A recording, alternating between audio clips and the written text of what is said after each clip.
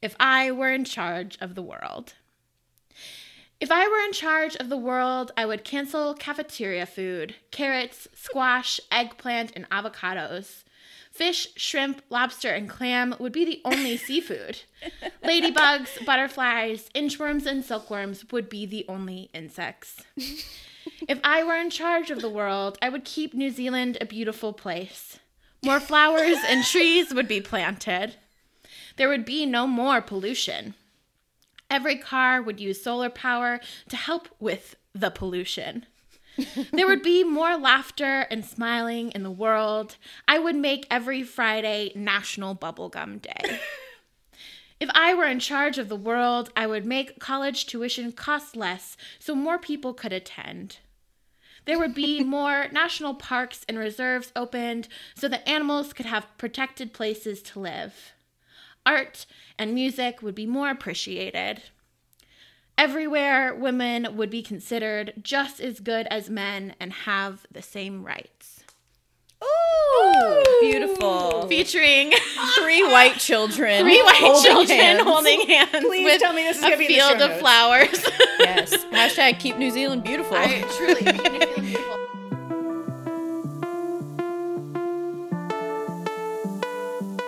I'm Stephanie. And I'm Bryn. And I'm Erin. And we're 3 writers who have a lot of questions. So to answer those questions, we are inviting each other on to talk about our work. And lots of other stuff. Welcome to Shitty First Drafts.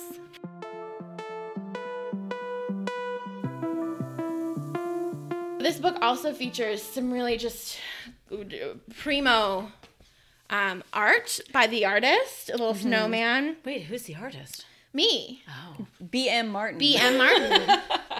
I also did many of the, this was one of those like alphabet poems where you just like think of words that start with each letter of the alphabet. Also this. Mm-hmm. Oh. The pig wore a wig, eating a fig, dancing a jig, took a swig, and was very big. Love it. It's like you saw the future. I know. It's Hit me. just like, wow. I really, I wrote a poem about Osiris because I'm sure we were doing a Greek mythology thing. Yeah, and I also wrote myself some blurbs on the back of this book. The Poetry Times bestseller. Kansas Herald Tribune says, filled with exquisite poetry and illustrations, an extraordinary, distinguished piece of work. Barbara Weekly, Barbara is my mom, says, surprisingly brilliant from such a young author.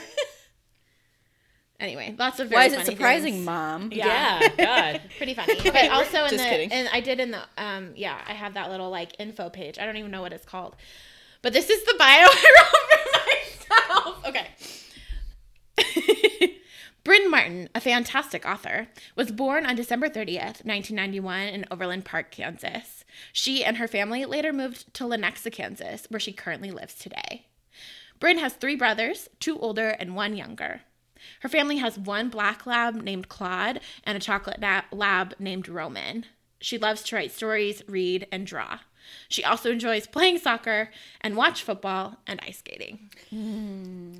It's really held up. Yeah, truly.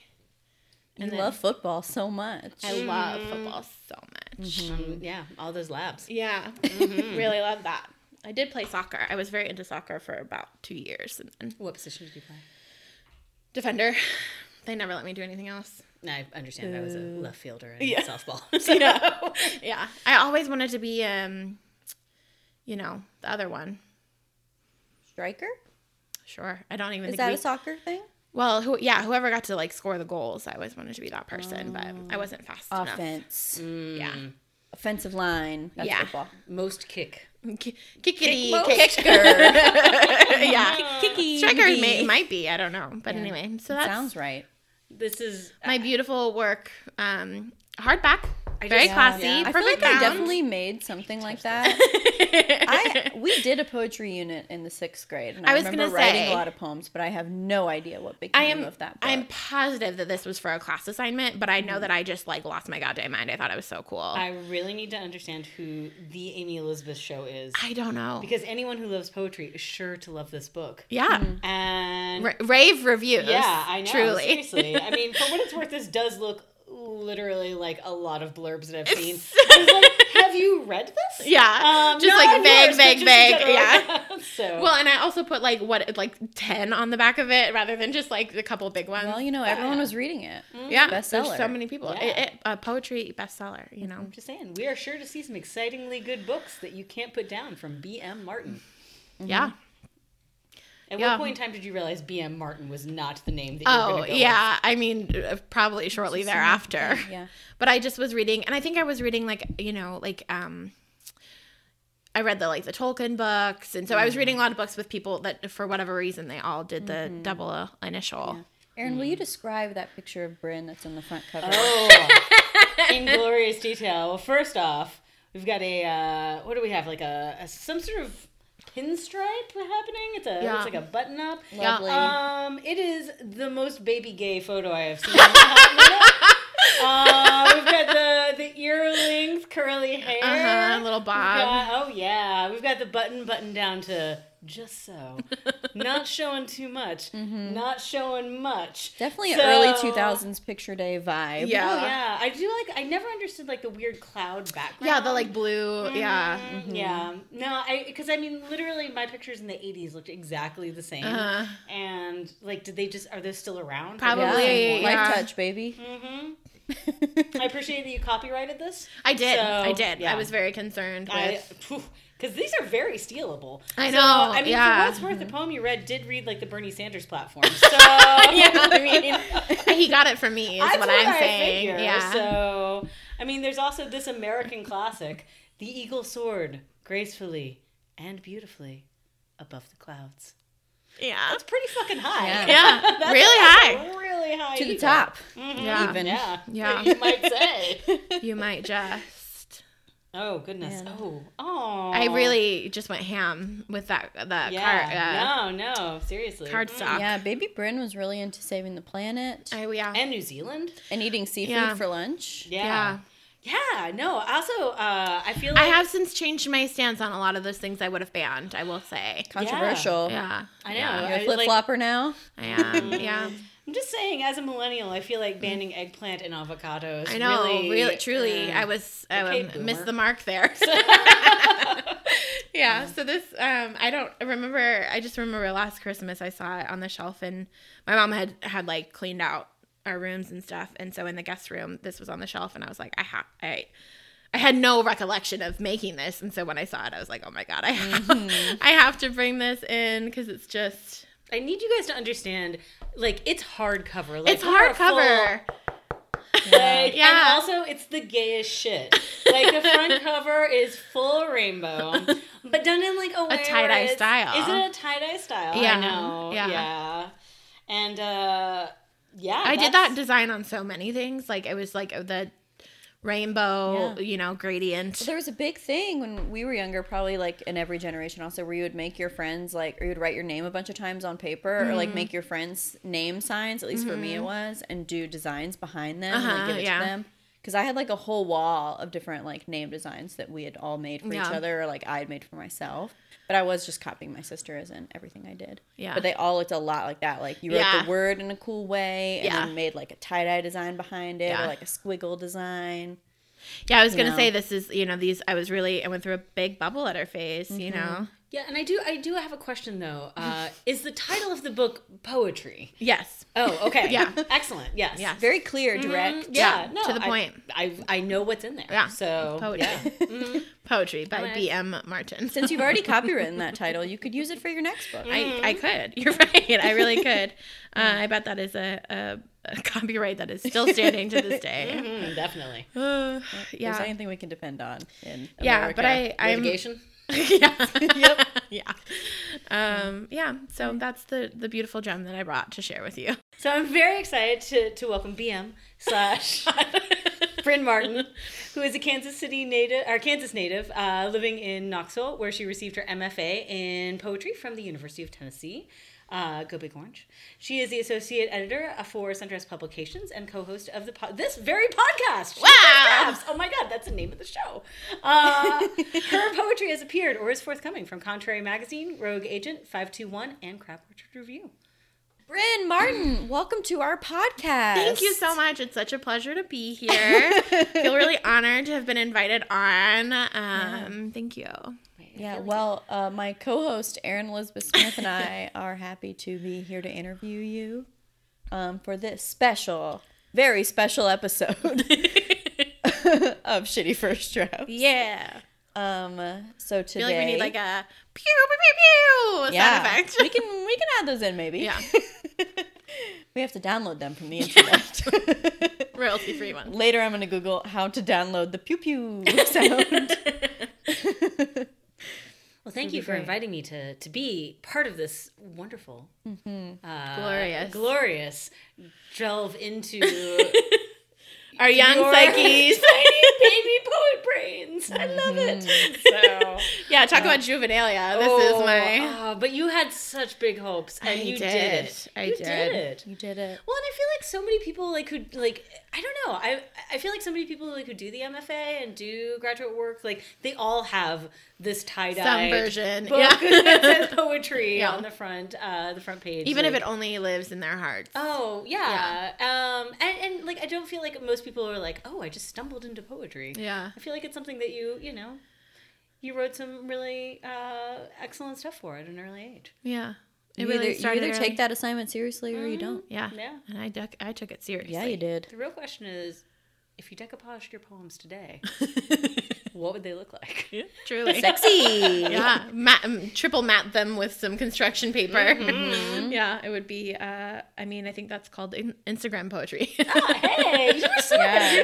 Sprinkle some flower petals on Yeah, a piece exactly. of paper and Put take a a photo burnt of cigarette, that kind of it. thing. Ooh, love it. Love it. Yeah. Some teardrops. Oh, for sure. Yeah. Great. Well, Erin, thanks for coming to guest host this podcast while we interview our very own BM Martin I'm always excited to be in my own home. on location for On our location. very special episode.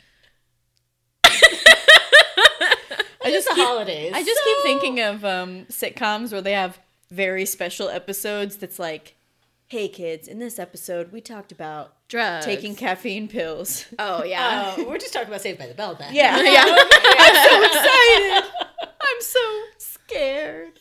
Oh, I like that somehow crossed generations. Yeah, I watched a lot of Saved by the Bell as a kid. Truly, I was how just a will you very young appreciate kid. Showgirls if you didn't watch Saved by the Bell? I haven't seen Showgirls. Wait, hold on. Have you seen Showgirls? I know Jessie Spano is like a dancer Oh, of the exotic type. she is. Is it a TV show or a Oh no! movie? It was Oh, a movie. Oh, this was 10 years before Poetry by B.M. Martin was released. 94. Yes, I believe. Well, that's definitely why I haven't seen it. Yeah. It's got Gina Torres being not gay, which I don't understand. Confusing. And it's got Jessie Spano being Whatever her real name is. Elizabeth something. Starts with a B, and that's all I got. So she's a small town gal who goes to Vegas to make it good, and ends up living a life of debauchery. And my favorite moment in this, though, is that the director asked Kyle MacLachlan was on it. Yes, yeah. If like he him. wanted to, quote, would you like me to CGI you an erection in this scene?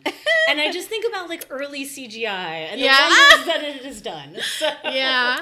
Elizabeth Berkley. there we go. I was right with the B. Wait, so how does this relate to Saved by the Bell? Oh, She anyway, was in it. It's, yeah. Oh, okay. She was yes. the character who Got it. took the caffeine pills that I was Got it. quoting. So anyway, the very special episode where you either get hooked on caffeine pills, as one does, Sure. or one becomes a dancer in the... I was gonna say, just look at the movie poster Yeah, here that's all I next need to to the know. Saved by the Bell. Yeah. I highly recommend required viewing, truly. So, yeah. We'll do it. She has great hair. Just saying, CGI could do one of two things. It could make a dinosaur or it could make a boner. Yeah. That was it in the 90s. So, We yeah. had priorities, you know? yeah. We weren't trying to go crazy. Just the important stuff. Yeah. Anyway. Yeah, sorry. So I know we don't have to explain to you how this podcast goes. Yeah. But as this is a very special episode, Yeah. we I don't know. Things are different. Yeah. We're going to talk about 2 poems that you brought. Correct. Neither of which are the many hits that we discussed at the beginning. In the beginning, poetry, yeah. Hit after hit, Truly. you know. Also, we are putting out these episodes for 2 reasons. Yeah. 3 reasons. One being that we want to. And Yeah. we like to talk about ourselves and our work. That's why we're here. Very narcissistic. That's why we put our voices out into the world. Yeah. like Number attention. 2, both of our birthdays are coming up in the next 2 weeks. Birthdays! Happy birthday to us. Capricorn Very season is coming. exciting. It is almost upon us. Yeah. And thirdly, because we are having a fundraiser, a holiday fundraiser for our podcast. Yeah. And we're very excited about it. Hopefully it's launched by the time this episode is released. Yes, it should be live now, and you can we'll have a link on our Twitter if you are not a Facebook user, and if you are on Facebook, we will be posting it through the SAFTA page or both sharing it. So if you would like to help us continue this endeavor and offset some of the costs we've already incurred, but also upgrade some of our technology and be able to continue doing this for the next year, we would really appreciate any donations you can make. There are some perks available, so we don't want you to just give us your money and not get anything in return. So we have some perks available, and just for more information, go check things out on Twitter or on Facebook. Yeah. So if you're not following us already because you just haven't gotten around to it, now's a good time. You better go follow. I'm going to toss out here because as a money person here, I'm just going to remind everybody that your donations are tax deductible.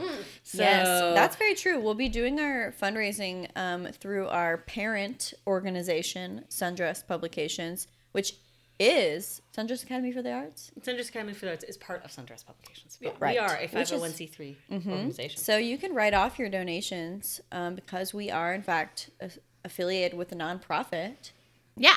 So if you're having any trouble finding our fundraiser, meaning that we forgot and didn't share anything, but check out Sundress Publications because they have a lot of cool stuff going on as well. Cool. Well, Bryn, tell us about the work that you've brought in for us. When did you write this early poem? So I brought in 2 versions of the same poem, and it basically was a prompt in one of my grad workshops. So Robert Haas has this very famous, or Robert Haas is famous, and this poem is infamous.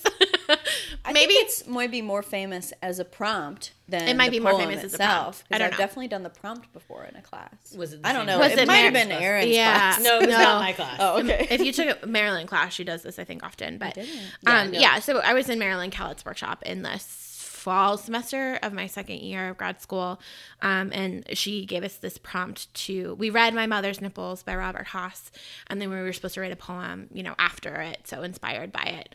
And I, even just the title, My Mother's Nipples, is uncomfortable enough, that you kind of, it was interesting to see the ways myself and my classmates either wrote directly, looked that prompt in the eye and were like, okay, we're going to talk about this, or if, some of us took it a little bit more roundabout and didn't talk about our own mother's nipples. So it was an interesting prompt to see how people handled it, because Robert Haas's piece is like several pages long. It's a really long poem, and it deals with a lot more than just the mother. It's been so many years now since I've read it that I don't remember the specifics, but Yeah, I don't know if I've ever read it. it's I good. think I've just heard the prompt so many times. Yeah. I think it must have been at a retreat or something. That's my It's my new possible. theory. Yeah. Because I've just heard how everyone writes after that poem, Yeah. My Mother's Nipples, and I'm Yeah. like, sure. Well, I think I think maybe just in our circle, because if you've had a Marilyn Callett workshop, you've probably done it. I will say I have known a lot of people who've had a Marilyn Callett workshop. Yeah. And I know a lot about everyone's mom's nipples. yeah. It's a disturbing amount. It's an interesting thing, because anyway, so I wrote it for class basically. Yeah. And then because I was working on my thesis, did a lot of editing with it, because I could tell there was something there that was working, but it definitely wasn't there yet. And so It went through, like, I have like 14 versions of it on my computer. So I went through several iterations before it became the final version. Do you want to read the first version for us so we can get like a sense for this baseline that you speak of? Sure. My Mother's Nipples, after Robert Haas. I saw my mother naked for the first time when she was changing, probably, not careful to cover her body in front of me the way she was with my brothers. But I remember most learning to shower, aged 6 or 7, how she positioned her body to block the hissing water, her back to the spray, showed me how to keep the water from my eyes, to turn the heat just right. I saw her naked about as often as I saw her cry, just enough to know she is human. Once I said nothing, followed the sound of ragged breathing through to the nook in the master suite, where my mother crouched against the wall in nothing but a thin towel, sank down to sit beside her, knees almost to chin, asked nothing, offered nothing. Once I hugged her in the kitchen. She is afraid for me, for Dad. Alcohol calling him to blur the day gone, to stumble into stupor, sleep. Afraid that his alcohol is in my veins, that his sickness might be catching, that I could be next. As I remember them, her breasts were like mine are now, full and heavy in the way that leads to drooping. Nipples shaped like raisins but fleshed as her lips, surrounded by areolas, a translucent pink, only just more so than her skin, but large as a Gerber daisy or a wild sunflower bloom. Nice. Yeah. That's quite beautiful. So this was, where were you in the graduate program when you wrote this? Was this like first semester? First semester, second year. Okay. So I was like thinking about thesis at that point, but also just like trying to generate more work. Mm-hmm. And we had read, either I had read it or we were reading it in class, but I was reading Kaveh Akbar's Calling a Wolf a Wolf. So I was thinking a lot about like addiction, and I was dealing with, coming to terms with the fact that my dad was an alcoholic and like went to rehab and all this kind of stuff. Mm-hmm. And so, yeah, I definitely see the inspiration in that. And then was just kind of pulling from, because I think in the Robert Haas poem, he talks about like his mother and his father and just like the relationship between the two. But yeah, so that's what I was kind of thinking about while I was writing this one.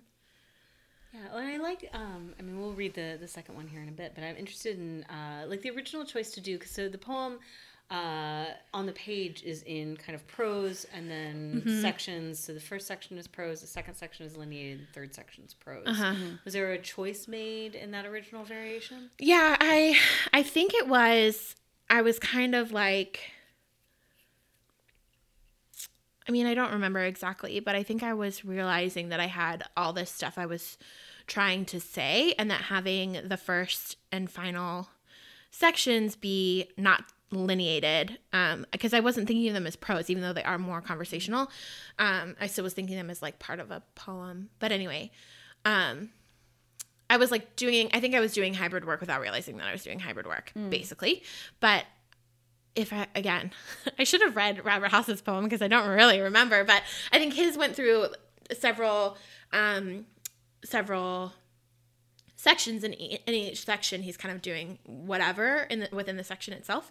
And so I was like, oh, okay, so there are no rules here. I can just kind of like write and then go back and the other one felt like the second section felt like it needed to be delineated.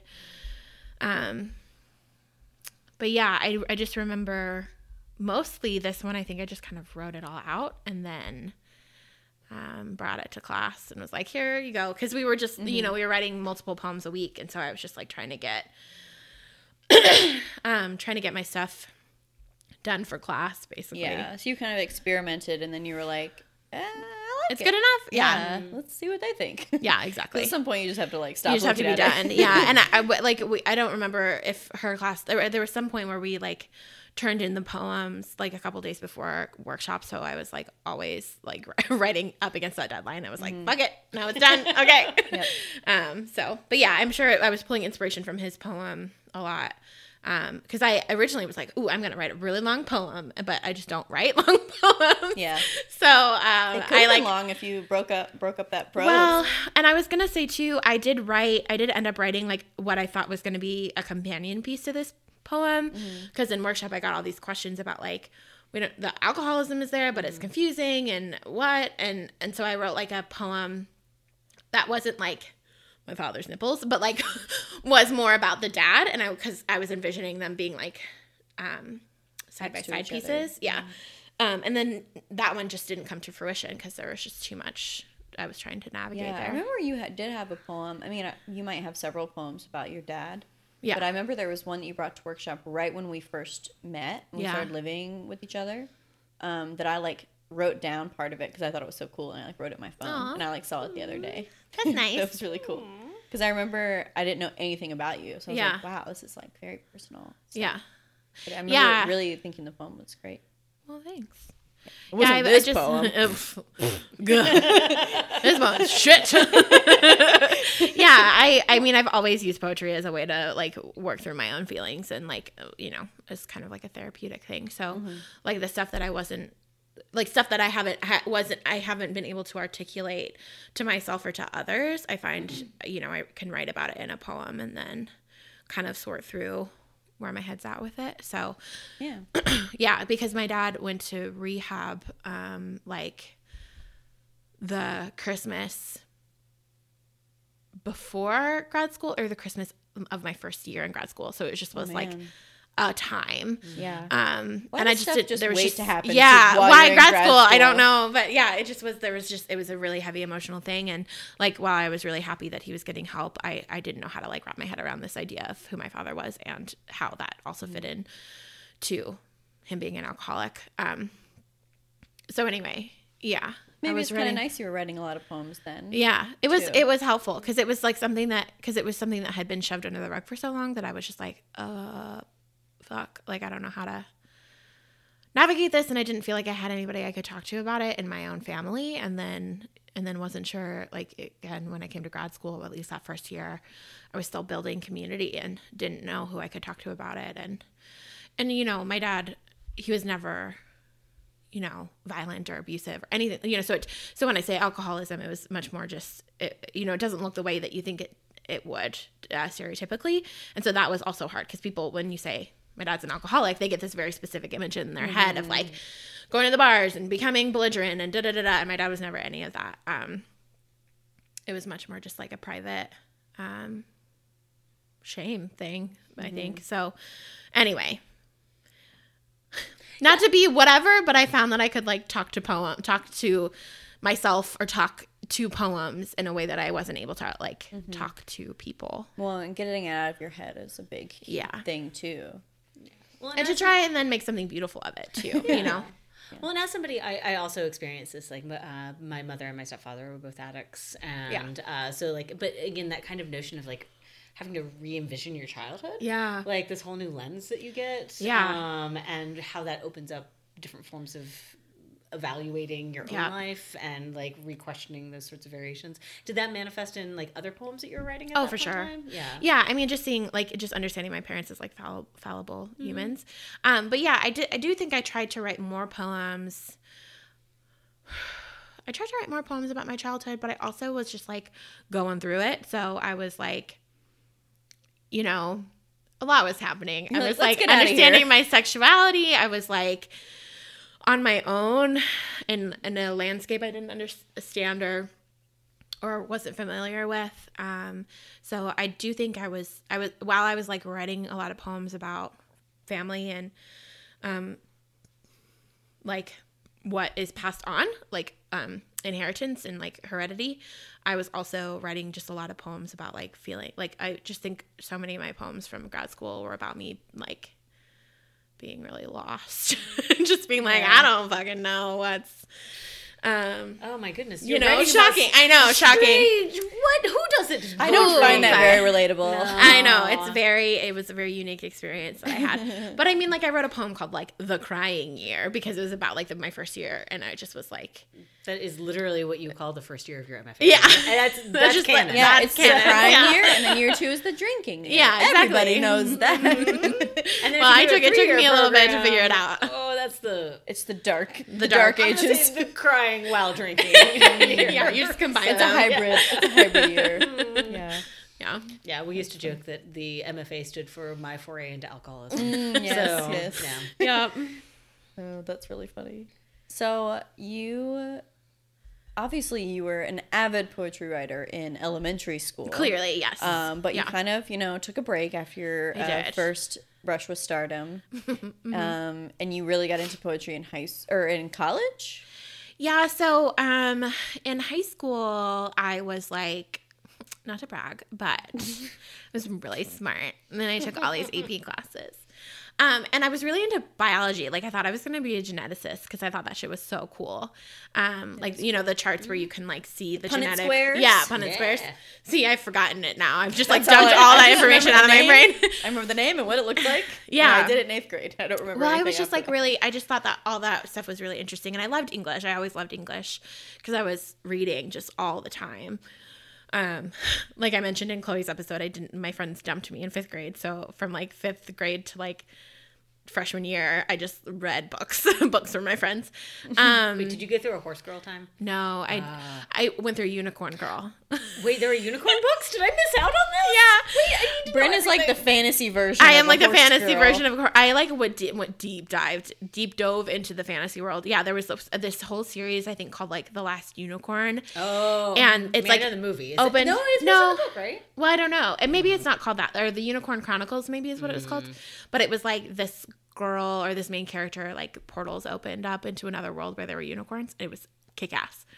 I loved it. Still here for it. That's my shit. So yeah, I was reading a lot of fantasy, like Tamora Pierce and those books, and yeah, just like anything YA fantasy that I could get my hands on. I was all about it. I loved magic. Anyway, no wonder I had no friends until Yeah, I high was gonna school. say I never had like a fantasy or like horse phase. Yeah. I just like got to high school and started reading Chuck Palahniuk and Sylvia Plath. Am I okay? I don't know, truly, are any of us though. Yeah, I just got really I think it was because I wasn't allowed to read Harry Potter when it first came out, because it was like witchy and we were Christian. And then I wasn't allowed to watch the Lord of the Rings movies because my parents thought they were too intense for me. And I just remember like in the first Lord of the Rings movie, when Gandalf is like, when they're at Bilbo's party and the fireworks, Merry and Pippin like do the fireworks. I remember seeing that scene and just being like, this is so cool. But then I got like kicked out of the room because I was like standing in the doorway. Did this start your love of New Zealand? Yes, no, that's I was like 10,000% where New Zealand has come You were from. like, protect New I was Zealand in at love all with. I was costs. like in love with New Zealand. I was in love with Orlando Bloom. Like I just would. wasn't? Yeah, was like Dude, into he's it. only hot as an elf, though. Let's be honest. Truly, yeah, So- yeah. I was into the Pirates of the Kidnapped by Caribbean. Pirates. Yeah, Orlando. he's like a little dirty, and that's nice. love them a little dirty. I Love him a want little a dirty. spiky ear, and I want some Yeah, some long blonde hair. Yeah. Sure. I get it. It makes sense to me. But Look, Will he let you braid it? yeah, braided. Some like little pieces of it, kind of Let's be honest. We all loved Orlando Bloom as an elf because very ladylike. he was a girl. Yeah. and it Well, was he great. was so just like It's like, delicate. oh, yeah. the femme, like the hard femme. I was like, yes, please give me. Give me. Give to I me. can understand. Yeah. Yeah. Should have seen the whole bi thing coming along. I was like, you're so soft and pretty. Anyway, but yeah, that's where New Zealand came from. I was obsessed with I watched like all of the extras for like we had the extended versions and the extended versions extras. And I deep 5 dove into hours it. of Yeah, movie. like of just like behind the scenes stuff. I just like soaked it all up. I thought it was so cool. Anyway, what were we talking about? Oh, in high school. So I did a little bit of writing. Basically, I was such an overachiever that in the spring of my junior year, I asked my parents to take me to Purdue to do a school visit. because I was like already thinking about where I wanted to go to college. And we went to Purdue, and I toured the school, and then like we also did a Chicago trip, so it wasn't like just Purdue, but we toured the school, and they brought me to the bio department, and they were like, oh, she's really interested in genetics and all this kind of stuff, and like what would, and so the lady was like, oh, awesome, like women in STEM, cool, yay. And then she gave me a course load, and it was like Chem 1, Chem 2, Chem 3, Chem 4, Bio 1, Bio 2, Bio 3, Bio 4, Calc 1, Calc 2, Calc 3, Physics 1, 2, 3, 4. And I was like, I can't do this. I only like bio. Can I only just do bio? Like, because I was in calculus at the time. And I hated it. Was it AP calculus? I was so bad at math. I mean, like I got through it, right? But I just like truly despised it. So, I was like, maybe this is not, I was like, I can't just do genetics. Like I can't just take like bio classes. Yeah. Everyone's college bubble burst at some point when you're like, oh, there's all these like and for that it was so, like you have to take chemistry. Right. Maybe that's what it was. I was in chemistry, AP Chem, and I was struggling, and like, anyway, just knew that would be really a bummer to have to do that much chemistry. So anyway, long story short, I was like, I don't want to do that anymore. And I had been enrolled in a class for the fall that was like biochem or something. And I went on the first day and was like, I don't want to do this. And then the only other classes that were available to me, there was like some bullshit, like, I don't know, like car mechanic, whatever that is, shop. Yeah. And then writer's workshop, which was a class where we just like wrote. And I had Mr. Carter for it, and he was just very much like, like my captain kind of teacher, and just like cultivated an environment where we were just allowed, we would just write for like 30 minutes, and then we would share if we wanted to share, and it was very supportive and lovely. And there were a lot of cool kids in that first semester that I was kind of like, y'all are jackasses, because I was like, I take this seriously, even though it's like most people take it as like a blow off class. And then I took it again the next semester, and that's when I got introduced to spoken word and slam. And I was like, what the fuck is this? Is my shit. Yeah, I got so excited about it, and I was getting a lot of like praise from him and from others about my poems. And there were 2 Michaels in my class. Yeah, Michael Ashley and Michael Tomasian. Shout out to those Michaels who were also like really into poetry, and we just like shared poems, and they were just like lovely, boys. And anyway, so I like went to school knowing I wanted to be an English major, but I was like, oh, I want to be a publisher. So I'm like gonna take creative writing classes so I can like understand the side of the writer, but like I'm gonna be an editor, Yeah. Well, because I didn't want to take like an English lit like concentration. I was like, fuck that, I'll take a creative writing concentration anyway. And then like, started performing in slams at Creighton. And again, getting like attention and compliments on that, and I was like, fuck, this is nice. And then just kept going, and obviously when you take a concentration I was taking a lot of creative writing classes, and by my senior year I was like, I don't know what the fuck I'm gonna do. And one of my teachers kind of looked at me and was like, you want to be a poet? And I was like, yeah. And then applied for grad schools, didn't get in, took a year off, applied for more grad schools, got in, and then went to grad school. Well, and so wrote a lot of poems. Yeah, I wrote a lot of poems. Interesting. I feel like a lot of us who were, like high school people who were like, we want to be poets, but we're all like, we'll go to college and learn something else. Because we already know writing. Like I went in as like a sociology religion major. Oh, yeah. I mean, which is some cool shit. Yeah. But I think that's the funny thing about writers is we kind of want to know a little bit of everything. Yeah. We do. Also, Yeah. we're really lazy, so we end up in the thing that we're already good at. Yeah, well, yeah, exactly. And in conclusion, we all should have taken shop. Yeah. In conclusion, I would know so Sounds much more great. about cars now. Yeah. But yeah, it was definitely something that I always felt like I had a knack for. Like writing papers always came easy to me, and I liked talking about books and stuff. And so yeah, in the long run, it was just like, this is what comes most naturally, and why fight that?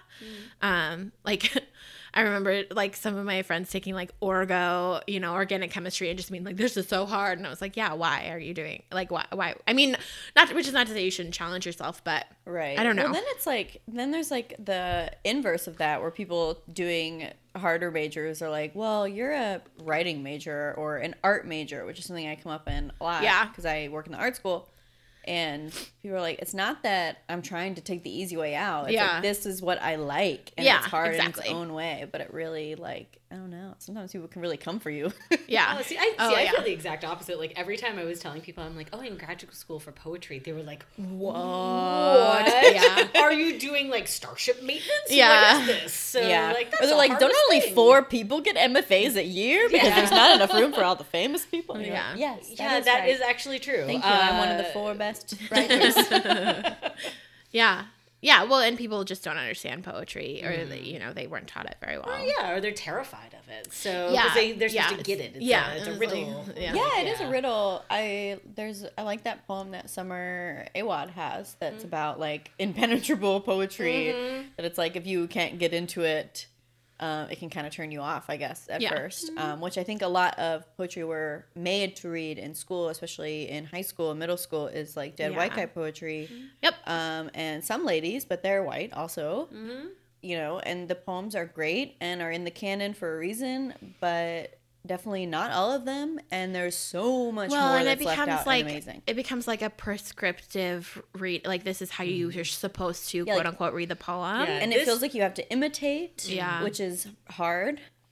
Yeah. Well, and everything has one answer. It's like this dead tree trunk that is rotting with moss growing upon it is about the rebirth of life. Right. Blah, Yeah. blah, blah. Yeah. But ultimately it's like this can be about whatever Right. whatever it means most to you. Yeah. And I think that's my whole Right. thesis on why people don't understand. Right. It's like the poetry. poem is successful if it makes you feel something, and if it doesn't, that doesn't. And like, that's that's even the great. point. Yeah. That's art.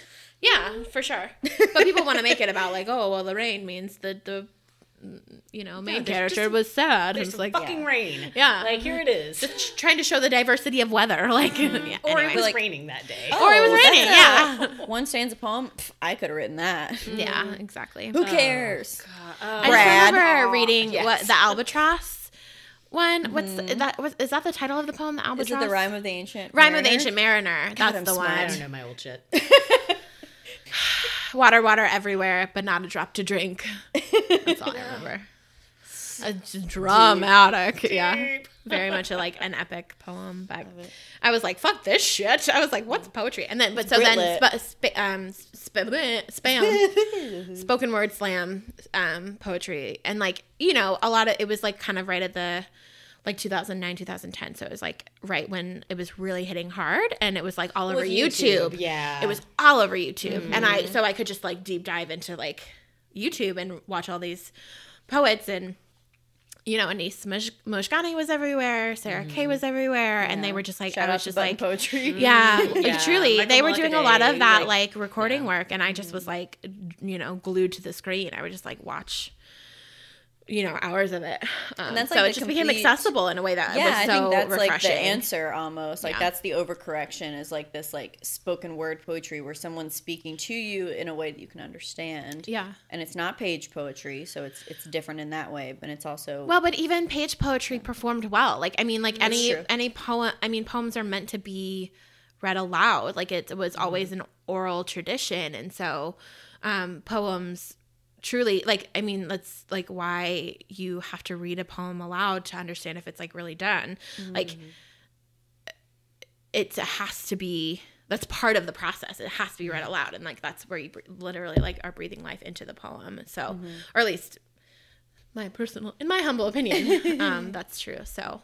Well, I mean, there's so much about sonics, so much about Yeah. breath, so much about the body. I mean, Right. we think about, so often we talk about page poetry as if it's like something that is dead. Dead, yeah. But I mean, you think about the way a tongue feels in the mouth, the way the lips click together when you're making certain sounds. Like all of that is about making word flesh. Right. And not just within that context of performance poetry, which certainly Right. is like a major part of that. Right. But some of my students I was asking this semester, I was like, are you reading your poems aloud? And they're like, no. And I'm like, what? what? It's on English paper. They're not Yeah. alive. Like, Well, and it's yeah. right, exactly. It's like sometimes until I bring my poem to workshop and then read it aloud to a group of people that I'm like, oh, that line does not work, or oh, that sounds really nice, actually. You know, like because you like hear it and you hear it through your own body, but like you also hear it the way other people are hearing it. Yeah, I just think that's really essential. You know, because even like rhyme, even something as simple as rhyme, like internal rhyme or alliteration, like that stuff is, you can tell that it's there when you look on the page, but it doesn't have the same effect nearly as it does when it's aloud. Well, and also make the argument too, like, you know, you were just saying, thinking about, you know, how other people are responding. The ways in which we respond is also bodily. Oh, like, absolutely. I mean, you know, I am here for clapping after every poem. I'm here for going, and like, I'm definitely the person who's in the front row of things, like making eye contact, going, yes, yes, yes. Yeah. Like doing my little snaps beside the, like, whatever. When you hear a good line, like, yeah. And that's what you want. Yeah. Like, you want somebody to respond, and we all want to, and I don't know why we're so fucking hold back. Well, on because that. academia has ruined us all. Yes, I know. it's made us cold and dead. Yeah. Yes. Well, and there's something like in like, I mean, I think it's like a deeply like white culture that like to be polite you must be silent, you know, seen and not heard, which is bullshit. But Yeah. So, so when did you start revising this poem? Did the poem you read us, was that the version that was in your thesis, or did you start revising it before that? Yeah, I started revising it before that. Pretty much immediately, because I was like, I knew that I felt as though I had hit on something, and I was like, this is a good thing, it's just not there yet. So I was revising pretty much immediately. And because I was in workshop, you know, had to revise probably for the final, and Right. you know, so I was just like in it and thinking about it. But I didn't come to this final version until I think after my thesis, because it would have happened over the summer. When I was at the poetry retreat, I had Amelia Phillips, who was one of the leaders of the retreat, read over some of my work. And we talked about it a lot, and she gave me a lot of amazing recommendations. She read my stuff really well, and it was lovely. And then she helped me kind of figure out, you know, I wasn't working with the first version. I was working with a much different version, but it still wasn't where I wanted it to be. And I was like getting to a point where I had just revised it so many times. I was like, oh, fuck. Like, I don't know. I want this to be good, but I can't get it there. So anyway, she kind of helped me see it in a new light, and I was able to then put it in the form that it's in now. Do you want to read the new version for us so we can think Yeah. about it in context? Yes. My mother's nipples, after Robert Haas. When I undress in our hotel room, I turn my body away from her. She laughs, says she's seen my body my whole life. With my back to her, I don't admit I hide my naked from everyone. How I cinch my body in a towel or blanket after sex. I don't confess. We pretend I'm a virgin at 24. When I tell her I broke my promise made after Sunday school, she stands with her arms crossed.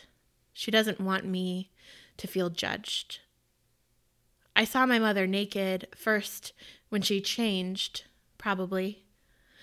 Her breasts were like mine now, full and heavy in a way that leads to drooping.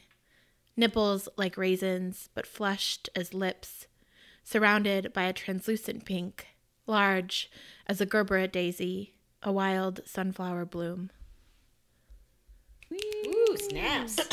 Yeah, this one, definitely has a different main focus. Yeah. It's funny too. It's like the same length as the first one, so you cut Yeah. a ton because none of this is in prose. Yeah. Yeah, it was interesting to me because I remember, you know, when I was looking at poems to bring, I was like, I know that the first version of this poem is trash, but I didn't remember how much of it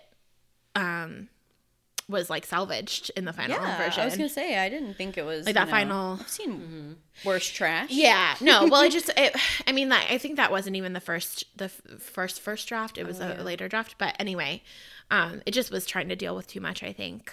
Well, I think it's really interesting because the father goes away entirely in this one. Yeah. And then the I comes in a way that was not in the first variation. Yes. The I is only in the context of the mother. Yeah. And so in fact, I'm interested because like I think that's so often we think of revision just as like noodling with things. Yeah. Like all the same elements are here. We're just going to rearrange them or do something different. And this like totally recontextualizes the idea of the mother's nipples, the relationship between the mother and the speaker. So can you talk, because I'm really interested in like why the decision to kind of move much more towards the self here. Yeah. So some of it was simply that I was like, I felt deeply uncomfortable with the idea of like reading a poem describing my mother's naked body to other people. And like, while I haven't, I've only seen my mom naked in very specific contexts, obviously, and like mostly as a child. I was like, I was thinking about my responsibility as a writer and like kind of like her consent, And so for me anyway, it felt more responsible to pull it toward the self or toward the speaker, and to make it more about my relationship with my own body, in relationship to my mother, so that it's like one more step removed from her. Because I'm happy to talk about whatever in a poem about myself, because I've obviously given myself consent to do that. But I just felt like there was a responsibility there that I wasn't, because I was writing a lot about my mom and I was writing a lot about my dad. And I have a very specific lens that I see them through, right? And I have a very specific,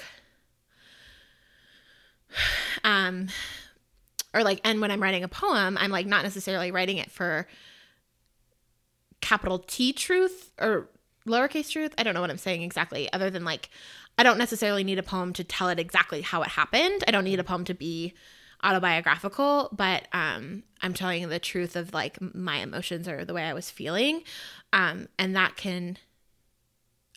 I know that my mom reads all my poems. I know that my mom is listening now. Hi, Mom. Hi, Mom. And there's a great blurb on B.M. Martin's. Yeah, exactly. Well, and I just know that like, there was a poem I wrote about my grandfather's funeral, and my mom was like, I mean, that was a lovely poem, but that's not how it happened. And I was like, well, that's how I remember it happening. And also like, it reaches at the truth of something more so than like that this is literally what happened. It's like the mix of memory and emotion. Yeah. But in poems, that's like totally kosher, like right. par for the course. Right. I guess I was just thinking a lot about it because like both myself and Katie Condon, Hermes now, and I were writing a lot about our moms, and it was just kind of this question of like, what's your responsibility when you're like writing about real people? But then I was also just kind of like, I don't know. Well, it seems like maybe while you were weighing your responsibility as a writer, you might have also, I don't know, when I read the second one, I see it as more like you're looking at it head on instead of maybe deflecting by talking about other stuff. So you're bringing yourself as the speaker kind of closer to the heart of the poem than describe. I mean, I think you could have teased 3 poems out of the first one you read. But this one seems to just like take one of those ideas and flesh it out in a... Yeah, I knew that I wanted to be more focused in on one of the threads because I remember just like, like, which is not to say that poems can't juggle several themes, but I was just, I think, trying to do too much in the original, especially because, so I kind of wanted to focus in on just my relationship with my mom. And then I did revise it after I like told her that I was having sex. I think I wrote the first one before that, and then I wrote this one after. And so that changed our relationship very necessarily changed our relationship. And that whole conversation, I remember feeling some type of way about and like trying to sort through my initial reactions there as well. And so it felt like I had more to say very specifically about my mom, myself, my sexuality, and the ways that like,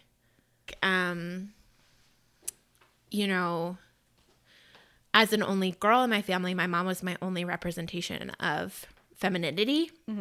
in like an immediate sense. And I learned so much about like sex and sexuality from her.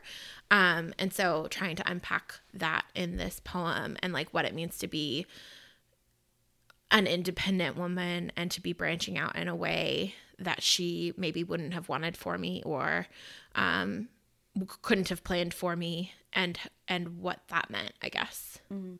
Does that answer the question? I think so. And how? And then, yeah, and then some. So yeah, so I was like, okay, I want to focus in more on my mom or my relationship with maternal figure, and more things had happened, and so I had more to say. Mm-hmm. But it also, funnily enough, talks about, is funnily a word? It sounded stupid when I said it. Yeah, I mean, it's humorous that you do touch on like physical traits passed down in this poem. Yeah. And that kind of like hereditary thing. Yeah. You know, like you have like the same nipples. Yeah. Or I mean maybe, I don't know. Like a very much memory is.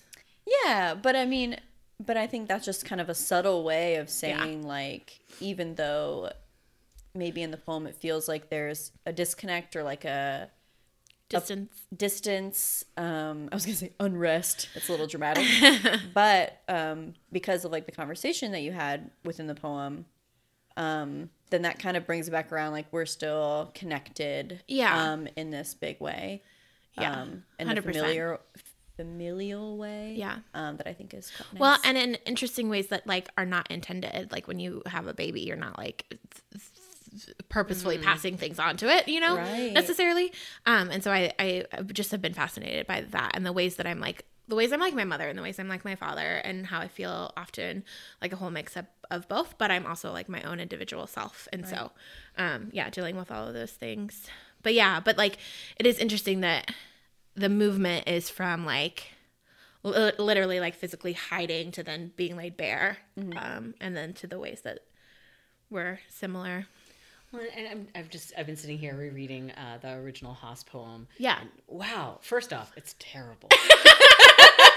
It's there's a bunch job, of Bobby. French, and then it's like it's really very pretentious, problematic in its conflation with Native American culture, and okay, don't read it, Robert. But we will not link to it in our show notes. And like, so the end of it is like, and so the boy they called loves his mother's tits, went into the mountains and fasted for 3 days.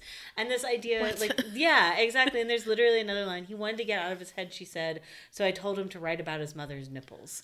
And like, that's the start of that whole poem. Yeah. And I'm so, and so like looking at this and just being deeply enraged, but also, but also thinking about the ways in which this so others the mother, and so sexualizes, the mother in a way that your like poem, Oedipal, but like not even like aware of its Oedipalness and kind of just leaning into it hardcore. And like the ways in which your poem is resisting that. Mm-hmm. I know that was this poem was the original conceit for the idea. Yeah. But it almost seems in many ways, even if it was intentional or not, as a rebuttal to it. Yeah. Mm-hmm. Well, yeah, I knew that I didn't want to write. Yeah, I mean, I knew I was kind of like, okay. But I didn't feel like I could say anything about Robert Haas because everyone was like, oh yeah, Robert Haas.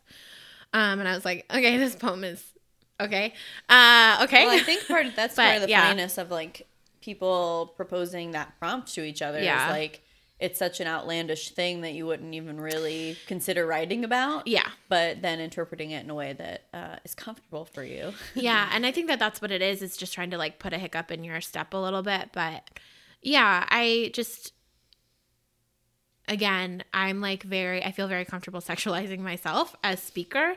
Mm. But like, yeah, I mean, I was thinking also in the time of revising this, I was just thinking so much about consent and like, and all the different forms it takes. And like, yeah, again, how I can control that narrative. But yeah, this one, I was just like, I don't want to be reading a poem or writing a poem about my mom's sex life, you know, like just not interested in that. But anyway, or like the sexuality therein. Yeah. Yeah, well, and I think that always becomes a question of like whose stories do we own, Right. And I butt up against that. I mean, I used to butt up against that. Now I'm estranged from my family. And I'm like, Yeah, fuck 'em. So, but there is that question, especially like when you still have a close relationship with your family. Yeah. How do you decide what you get to tell? I mean, technically, family stories rights in theory should be our own Right. rights. They're part of our As a part of story. family, yeah. Yeah, but Yeah, I saw something online the other day that was like, if people in your life didn't want to be written about, they should have acted better. They should behave better. Yeah. Yeah, I've seen that. Yeah. And I do think I remember being very interested in and kind of a little torn up about this poem and like being like, should I like tell my mom that I wrote this poem before like it gets published? And with a couple of pieces too, just like wondering how like what you should do, what like protocol is. Because Katie was always saying like, oh, she just writes it and then her mom finds it and then she deals with it later. And I know that like Tiana Clark will sometimes like read the poem and like to her loved one. But at the same time, like, again, it is my memory of how things happened or my interpretation of my like artistic crafting of a memory or of a situation. Because like when this poem begins with like, when I undressed in our hotel room, I turned my body away from her, it's because I was trying to hide my sternum tattoo. Like it wasn't because of this like moment where I was like trying to hide my body from my mom, but I had like a tattoo I was trying to hide from her because I didn't want her to know I had it. And I didn't want to get lectured about having a tattoo. And so like that's the reality of the situation. Right. But I was then able to kind of put that in context of this bigger conversation about like shame and how shame is brought into this conversation about sex all the time and like what it means specifically to do that. like femininity. Yeah, absolutely. So yeah, I just feel like it's funny because I do feel like I was trying to narrow it down in some ways, but ended up like kind of blowing it up into all these different nuances in other ways. But I think that's a beauty of like radical revision. And I think, so often, again, we think of it as tinkering and it shouldn't just be that. Like, that it can be so many different ways of looking at the drafting process. Right. Well, and just like letting go of some of the parts of the, either the narrative that you're creating or like some of these lines that you're like, oh, I thought that was a really good way of describing that. Like just letting go of that or, and the way I like placate myself is by saying I'll use it again later in another poem, but that is like not suited to the current poem. And sometimes that's a lot easier than other times. And this time I think I had just gotten to a point where I was like, I so clearly need to just completely overhaul this for it to become anything. So it's not to say that that's easy and not to say that I like always do radical revision, but this is one of the poems I'm most proud of. And it's because I was like willing to let go and say, okay, let's completely overhaul this poem. And the beautiful line at the end about the flowers I can keep, but I have to like reimagine it a little bit and like cut it down and break the lines differently or break the lines at all. So yeah, I don't know. I mean, the thing that like my kind of last question thinking about like this poem and this process is how do you give yourself permission to blow up a poem?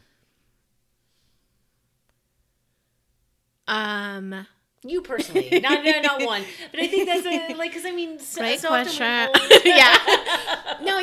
So often we hold it, so close, like especially when it's about something as personal as this, I think for like I said, I think it was first of all, in grad school, I was literally saving. I was working in Word on my laptop, so I was saving it like my mother samples V1, V2, V3. So I have quite literally 14 drafts of this poem on my computer. And some of them are like very like tinkered with versions. And some of them you start to see me really shifting things around more, cutting full, like that full middle section is just gone.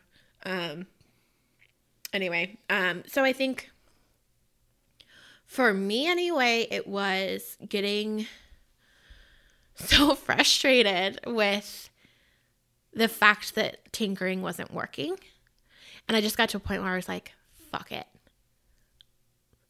fuck it. Let's just fuck some shit up. And like, let's just see what happens when I just like, I think what I did was I had it printed out and I really just went in and broke the lines up, scribbled it to make it the shorter lines that it is in the final version. And just was like, okay, what is helping the through line here and what isn't? And just was like, it was coming for me from a place of frustration. And also just like a desire to have a kick-ass poem too. Like, I think I was really starting to feel really competitive because I was like, I have some poems that are okay, but I like really want a kick-ass poem. And so I was trying to like in some ways like let go of ego so that I could revise the poem, but then like was driven by ego in that I was like, I'm gonna write a great poem. Yeah. I'm gonna get it published. But that seemed to be productive. Yeah, it was. You kind of like, you have to get to a point where you're less precious about it, and you're just like, the goal is a good poem. The goal isn't these little words that I like together. Yeah. Like, what am I actually trying to accomplish? And I think that I had just worked with it and I don't know that I recommend this as a method but I had just worked on it so much that those lines that I had been precious about, I was like, fuck this. This is all bullshit. Yeah. Like, what am I talking about? I'm talking out of my ass. Like, it just, and just being like, scrap it all. Let's try again. You're being a critic. Yeah. Yeah. I just was able to see it. Well, and like maybe unfairly because like not all of it was garbage, but I just was like, I was just ready to be done with it. I was like, I've worked on this so long and what I'm doing now isn't working. So what's next? And that's it's either you're going to scrap the whole poem. Yeah. Or you're going to And I didn't want to let go of it. I knew that there was something there enough that I didn't want to let go of it. But so that my choices were either like be done with this poem, possibly forever, or like really fuck it up, like really blow up the poem. Mm-hmm. And like I keep saying, I just like knew that there was something here that was important and that I was trying to say. And I like, part of it too was the bravado of like writing a poem wherein I describe my own breasts, and I was like, I really want to do that. I really want to be the kind of badass bitch who's like, this is what my boobs look like in case you were wondering. Yeah. And I'm going to compare them to some flowers. Bye, That's me. This episode. Yeah. Here's what my boobs look like. They're fucking flowers. Goodbye. Yeah. Goodbye. So there was like some bravado there too, for sure. But you're like, Marie Kondo'd your poem. Yeah, exactly. Anything that didn't bring me joy. Yeah. I was like, goodbye. Thanked it for its, service and moved on. But yeah, this is one of the poems that I think of as being like one of the few poems. I don't usually do dramatic overhauls like this. It's much more like tinkering or like cutting stanzas or that kind of thing. But I think also just having the time to do it in grad school, having the time in the space, I was able to kind of really mess with it. And wasn't as impatient as I am now to like just get things done and out. And so I was just like fucking with it over and over and over and over again. Well, I think that's one of the great joys of grad school too. I think it's an underrated one. I think we could go to grad school for, I'm going to be famous, or I'm going to get a good job. And it's like, no, you're going to get time and space. Yeah. You kind of like are incubating a little bit. You're cooking, you're working on your work. Yeah, and hopefully you'll have some really great readers who can say, hey, this isn't working. Very unique community space. And you're going to learn a lot about bourbon. Yeah. Enough to like sustain you for many awkward dinners and parties to come. Yeah, exactly. So definitely was invaluable. But also, I mean, like my conversation with Amelia was hugely helpful because she saw through some of the parts where I was still being long-winded or like weren't as relevant, and she was like, here's how we can do this differently. And I was like, Amelia Phillips, come on the show. Yeah, really. seriously. But yeah, she helped a lot with this poem. So like just having some really intelligent readers who are willing to give you the time and space as well is super important and has been important for the whole time that I've been writing. Yay. Yay. Well, Bryn, thank you for coming on your own podcast. Thank you for having me. This has been amazing. Yeah. I hope our listeners enjoyed getting a little more insight into your work. I hope so too. Even though, we never talk about our personal lives during our Never, episodes. ever, So I'm do sure this is we? like really I know. eye-opening and I know, truly. so weird. I would also like to thank you for introducing us to the works of B.M. Martin. I truly, it was my It was a honor. joy. I look forward to reading this copyrighted edition. Yeah. More Yeah, in-depth. when's the re-release date? Please tell me you're gonna screenshot a bunch of these and put them on Instagram because Oh yeah, I'm gonna take pictures of the pages. Oh, yeah. Because they are. I mean, read them all in Instagram does have a 10 picture limit for each and I think post, there's probably so- about 10 pictures. Yeah, I think we'll poems push that in right here. up to the edge. Yeah, truly some classics in here, my Yeah. friends. So, Bryn, what are you working on? What are you excited about right now? Wow, You got I forgot some that was poems. the part of things that we did. Yeah, you got some poems picked up recently. I did. Yeah, I had a couple poems put in 5 to 1, which was a lovely surprise acceptance. I mean, all acceptances are surprise, but this one, my poems had been sitting for like a year. Yeah, and I had that's the one where completely you forgotten about recorded, them. right? Yeah, So you can hear so Bryn reading them.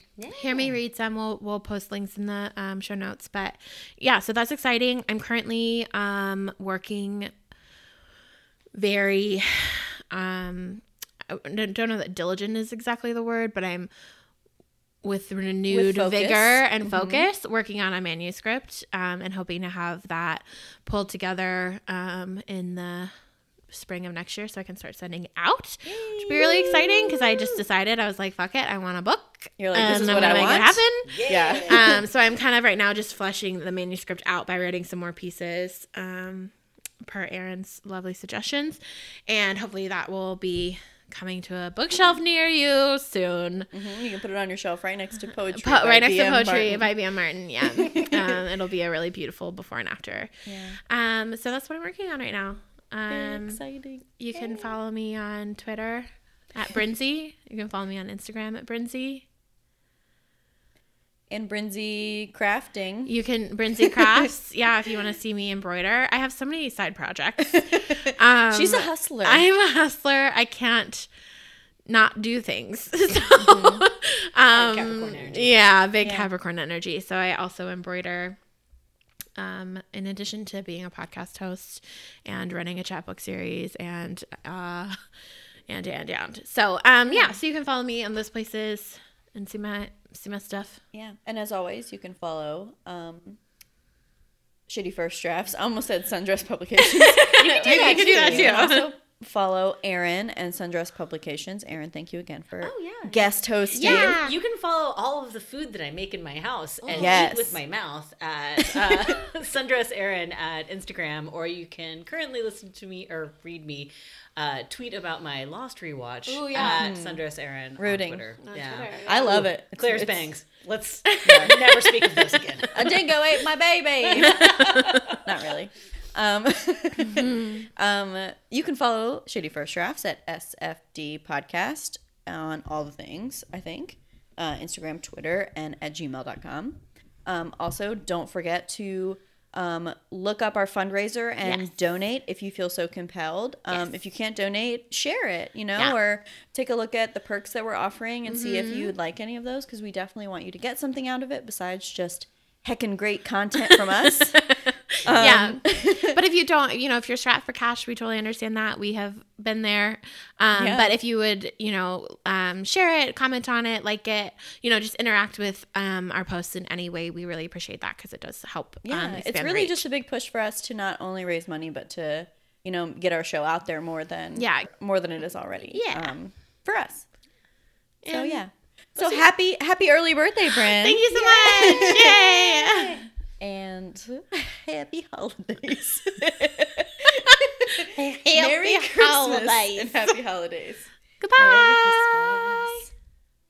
Goodbye. Happy holidays. There it is.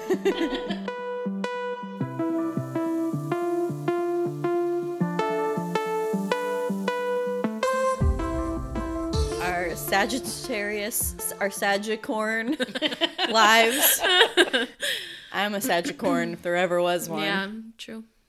Capritarius? I don't like that one as No. much. Y'all are both like, don't like.